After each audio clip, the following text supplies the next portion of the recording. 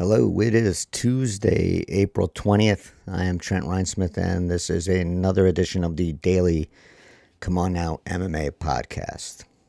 So let me get my notes here. I start off with the Drakkar Klose, Jeremy Stephens incident, stupidity, whatever you want to call it. I'm going to go with stupidity.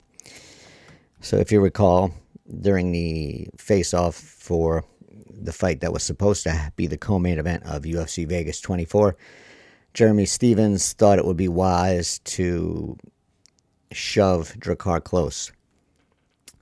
When he did this, Klose was not fully hydrated, and so the shove caused, I guess, from reading the report, kind of a whiplash effect on Klose's neck, and so he had a sprained neck and a concussion because of that, because of the shove. I said that Klose should opt for legal remedy for lost wages, the injury, and potential lost wages going forward, because we don't know how long he's going to be out. He could miss more than one fight because of this. He could have to retire because of this, because it's a brain injury, and it was a brain injury while I'm going to assume dehydrated, because it was after the weigh-ins. And so we don't know the full amount of damage that was done. All we know is that the report said sprained neck, concussion, and the fight was scratched. So at the very least, Klose lost a payday from this event because of Stephens, and you don't get paid. Technically, you don't get paid for the stare down. So why are you trying to fight during the stare down? You get to fight the next day. If you got a problem with the guy, you're locked in a cage with him the next day. Deal with it then when you actually get paid. So I don't know what Stephens was thinking. It was a dumb move. For any reason, it shouldn't have been done.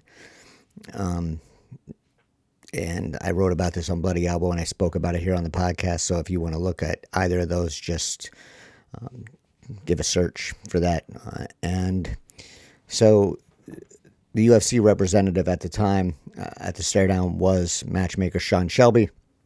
And instead of really digging into the incident, Dana White, as is his wont, threw Shelby under the bus.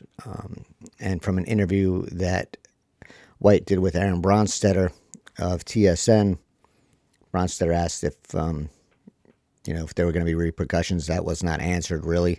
Instead, White focused on placing the blame on Shelby, which isn't a shock, because it's a way for him to get the conversation away from the fighter who is responsible and place it on Shelby, who was not responsible for this in any way. But, God forbid Jeremy Stephens take the blame for something he's done. So here's what White had to say. There is a rule. That's why we're there, which isn't true. That's not why they're there. Sean Shelby missed that one. Sean and I see this thing differently. I saw it on social media and called him immediately. I saw the thing happen on social media, and I called Sean, and I was like, where was your head on that one? He was coming in hot, and it's Jeremy Stephens. He's a savage. I mean, we're not standing there to look good and take pictures. We're there to make sure that doesn't happen. First of all, there's a rule, according to White, so they shouldn't have to be there to make it happen. A professional athlete shouldn't put his hands on another person outside of a sanctioned fight. So Stephens is to blame here. Don't put the blame on Shelby. Put the blame where it deserves to be, and that is on Jeremy Stephens. Second, the question didn't get answered because are there going to be sanctions against Stephens? Nevada State Athletic Commission did not answer that. Dana White did not answer that. So if there's a rule and a rule is broken, what are the repercussions for that broken rule? Anything? Nothing? Remains unanswered. I would think at the very least Stephens should be suspended. Would it be a useless suspension? Sure. If you want to send a message, the easy thing to do in this situation is you release Jeremy Stephens, because the man hasn't had a win in years, so it's not like you're going to miss him all that much. But Dana White seems to have a soft spot for Jeremy Stephens because he's a quote-unquote savage, and you can take that for what it's worth. I don't know what that gets you, but I guess it gets you the appreciation of a knucklehead like Dana White.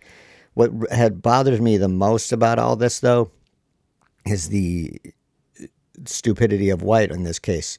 So Stevens was dumb to shove him 100%, but White was dumb as well for this next statement. Asked about rebooking the fight, White didn't offer really any words of encouragement to Close or anything of that nature. All he said was of Close, he's a young, healthy guy. He'll get better, but it's unfortunate and it should have never happened. Well, first of all, he might be a young and healthy guy. And he, from all appearances, he is a young and healthy guy. But the injury happened while he was dehydrated, and it's a brain injury. So White does not know if Close is going to get better. He can assume he will get better, but concussions end careers. Concussions can affect lives. Concussions affect everyone differently. This isn't a bruise. This isn't a broken leg. This isn't anything of that nature. This is a brain injury that happened when someone was dehydrated. So for White to offer any comment on this other than we'll have to see when he gets better. If he gets better, we'll figure it out then. Hopefully he gets better, is out of line. Don't offer a brushed off comment on a brain injury. Should not be done. Should not be done by a man who is a fight promoter. White did everything wrong in this conversation. He moved the conversation away from Close and put it on Shelby, which, not a shock. And then he made the just dumb assumption that Close is going to be better. Don't know that. We don't know that. We should be asking questions. Is Stevens going to pay for any of this in any way? And what's the UFC doing for Drakkar Close as far as his care goes? We don't know that. We don't know any of that. All we know is Sean Shelby bad, Drakkar Close will get better. It's a brush off. And White should be pushed further on this when the media gets a chance. Will that happen? I don't know. But if every time he tries to move these questions in a different direction, someone should call him on it. Or if it doesn't happen at the time just because it's not within the time frame that, say, Bronstetter had here, he needed to move on, well, then follow up. Someone can follow up this weekend. Someone should follow up this weekend. Is that going to happen? I don't know. I hope it does, but there's no guarantees. So in the aftermath of this Jake Paul, Ben Askren fiasco, a lot of folks have been calling out Jake Paul. A lot of UFC fighters have been calling out Jake Paul. In response to that, Dana White said, why don't you go fight a fucking boxer? And this was to Jake Paul, I guess, via Yahoo Sports.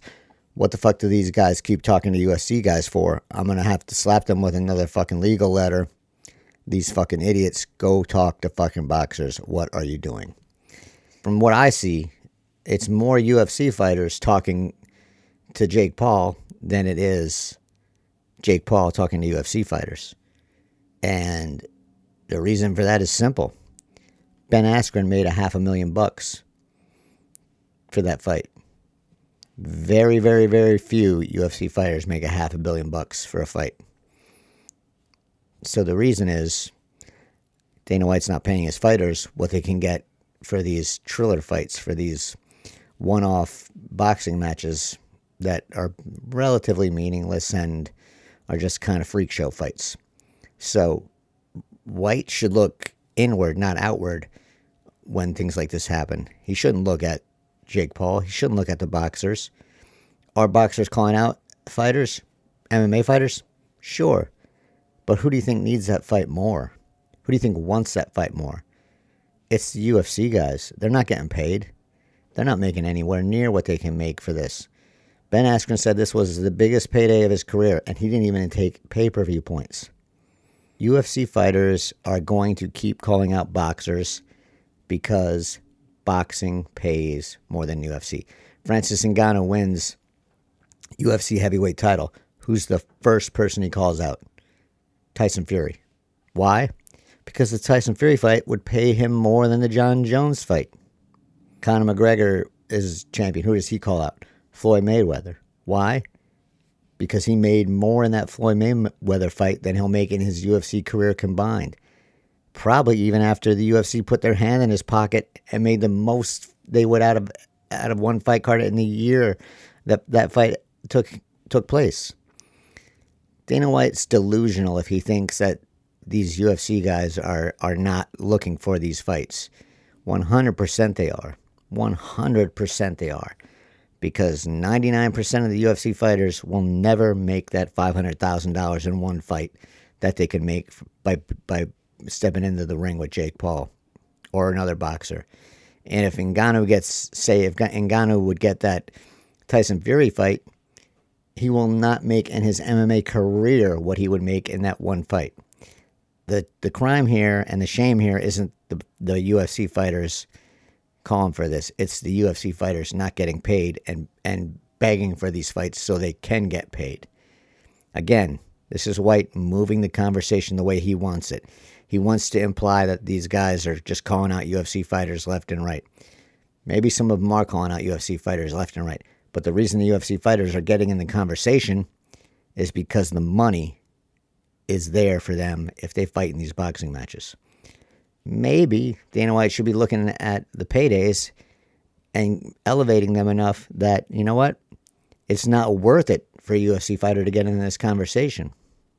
Maybe that's where the conversation should be. But White knows best, and it has nothing to do with him not paying these guys shit. It has something to do with the boxers calling out the UFC fighters.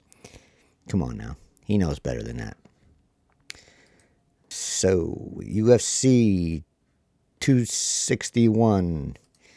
Dana White is, it's sold out, and no face coverings are necessary for the event.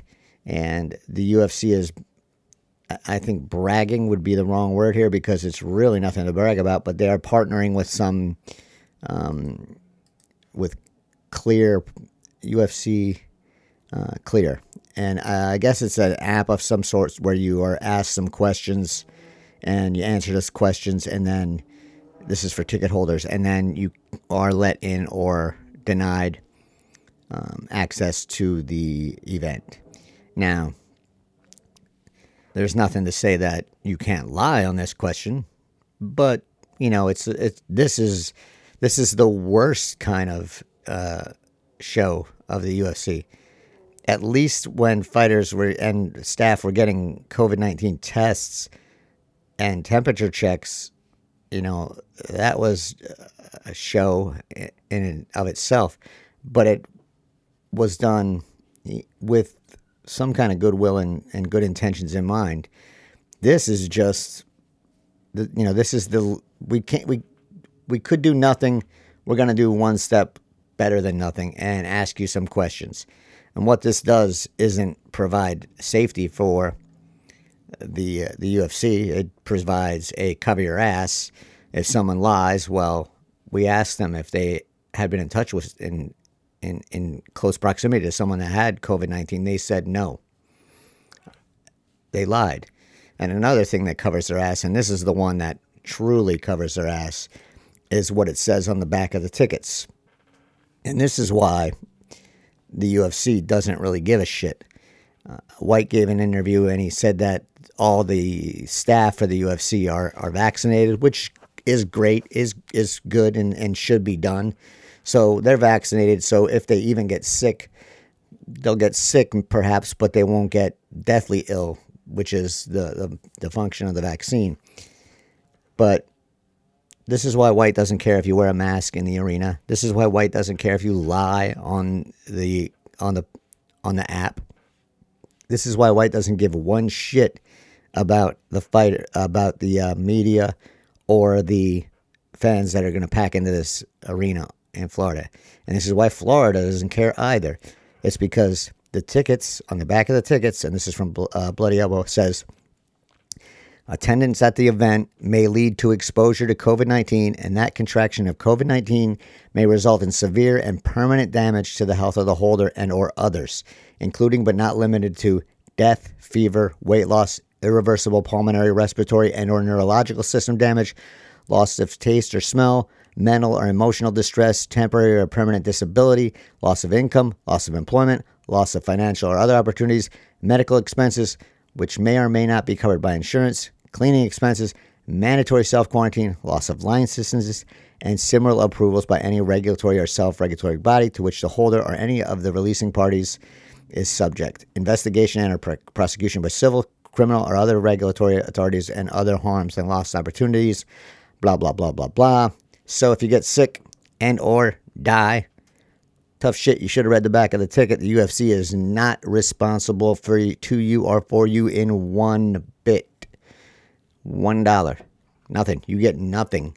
You get a letter from the UFC's legal department that says, should have read the back of that ticket. So that's why the UFC this is all a show. It's all a drama. The UFC has the people it cares about, its employees, maybe not its contractors, but its employees vaccinated. And it's not requiring anyone who steps into that arena to show any proof of vaccination, any proof that they're not ill. It's just asking. And when you get in, we're going to give you a mask. You don't have to wear it, though, because if you read the back of your ticket, our asses are covered. The UFC is a smart enough organization to know what it's doing here. It's putting all the onus on the fans and removing it from Jacksonville, the UFC, and Florida. You get sick, it's your fault. Tough shit. Should have known better. Is it dirty? Yep. Is it a surprise? Nope. So we'll see how this all shakes out. What we do know is the UFC is going to walk away with clean hands, at least in their minds, by claiming that they did everything legally that they needed to do. Which, I mean, technically that's true. But morally, not even close. And speaking of morally, so Florida passed an anti-transgender bill, and here's the headline from the Orlando Weekly. Florida House passes anti-transgender bill that would allow for genital examination of high school athletes. So the story says the Republican-dominated Florida House on Wednesday, and this is from last week, passed a bill that would ban transgender females from playing on girls' and women's high school and college sports teams, with Democrats arguing the measure is purely political. And I agree with that. So I asked the UFC if they had any comment about going to Florida while this gets passed. I got no response. I didn't even get any acknowledgement. And again, that's not a shock because this is not going to stop the UFC from going to Florida or any state that has a law like this. And the reason is because the UFC doesn't really give a shit about this. It pays lip service to it during Pride Month. They'll have their rainbow shirts and they'll act like they give a shit. But when you ask them if they really give a shit, if they're going to do anything about this bill, if they're going to say, you know what, we're not going to go to a state that has an anti-LGBTQ law, an anti-trans law, we're not going to go there because it doesn't represent our morals. Well, come on now. We know the UFC doesn't have many morals whatsoever.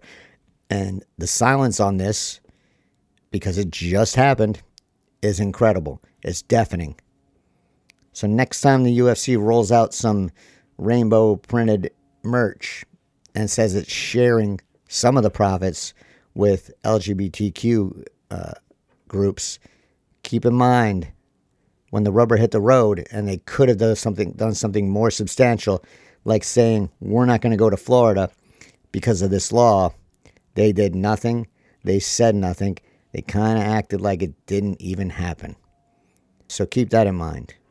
UFC doesn't give a shit. It only gives a shit when it's good PR. And right now, this is not good PR, so they're going to ignore it. But when Pride Month rolls around, they'll have some merch and they'll hand out some money. And some people will be happy. But other people will remember when they could have done something that really mattered and made a real statement. They said and did nothing. keep that in mind. I don't know what's going on here with Conor McGregor, but his manager says that if McGregor beats Poirier in this rematch, that he's the logical next one up for the lightweight title. And I would say, really? Because Conor McGregor is, if he wins, is 2-2, and that goes back to his win over Eddie Alvarez, which, when was that even? 2018? Is it? Let me pull it up here quick. So, and I'm speaking strictly lightweight. So if he beats Poirier in this rematch, he's going to be 2-2. And, I'm sorry, I gave him 2 extra years. He beat Alvarez in 2016, won the title, got stripped of the title for inactivity, lost to Khabib in 2018, beat Cerrone at welterweight in 2020, and lost to Poirier in 2021, January 2021. So if he wins, he's going to be 2-2, dating back to November 2016. So a 2-2 record is not worthy of a title fight when one of those wins was in 2016 and the other one was in 2021. Come on, man. Come on. We know he's going to get the title fight, but don't say he deserves the title fight, because deserves has nothing to do with it. The only thing that has anything to do with it is that he can make a shit ton of money, and if he wins, it'll make even more money. But then, is he going to defend it? Because if you count how many titles McGregor has defended, that would, in the UFC, that would be 0. He's defended 0 titles. So, let's look at this in a big picture. He doesn't deserve a title shot with a 2-2 record, but he's going to get it. And if he gets it, does he defend it? Or does he use that as a launching pad to get another welterweight fight or another boxing match? Because he gets the titles and it's on the bigger and better things. Doesn't defend them. So we'll see what happens. Look, I know he's going to get the title fight, and I also know he doesn't deserve the title fight. But let's not play games. Let's just say, call it honestly and say, yeah, he's going to get the fight because it makes money. Don't sugarcoat it. Don't lie. Everyone can see through it. I think that's the point that bothers me the most, is everyone's just full of shit and talking deserves. Deserves ain't got nothing to do with the UFC. And on that note, I'm going to call it a day. And until tomorrow, everyone stays safe.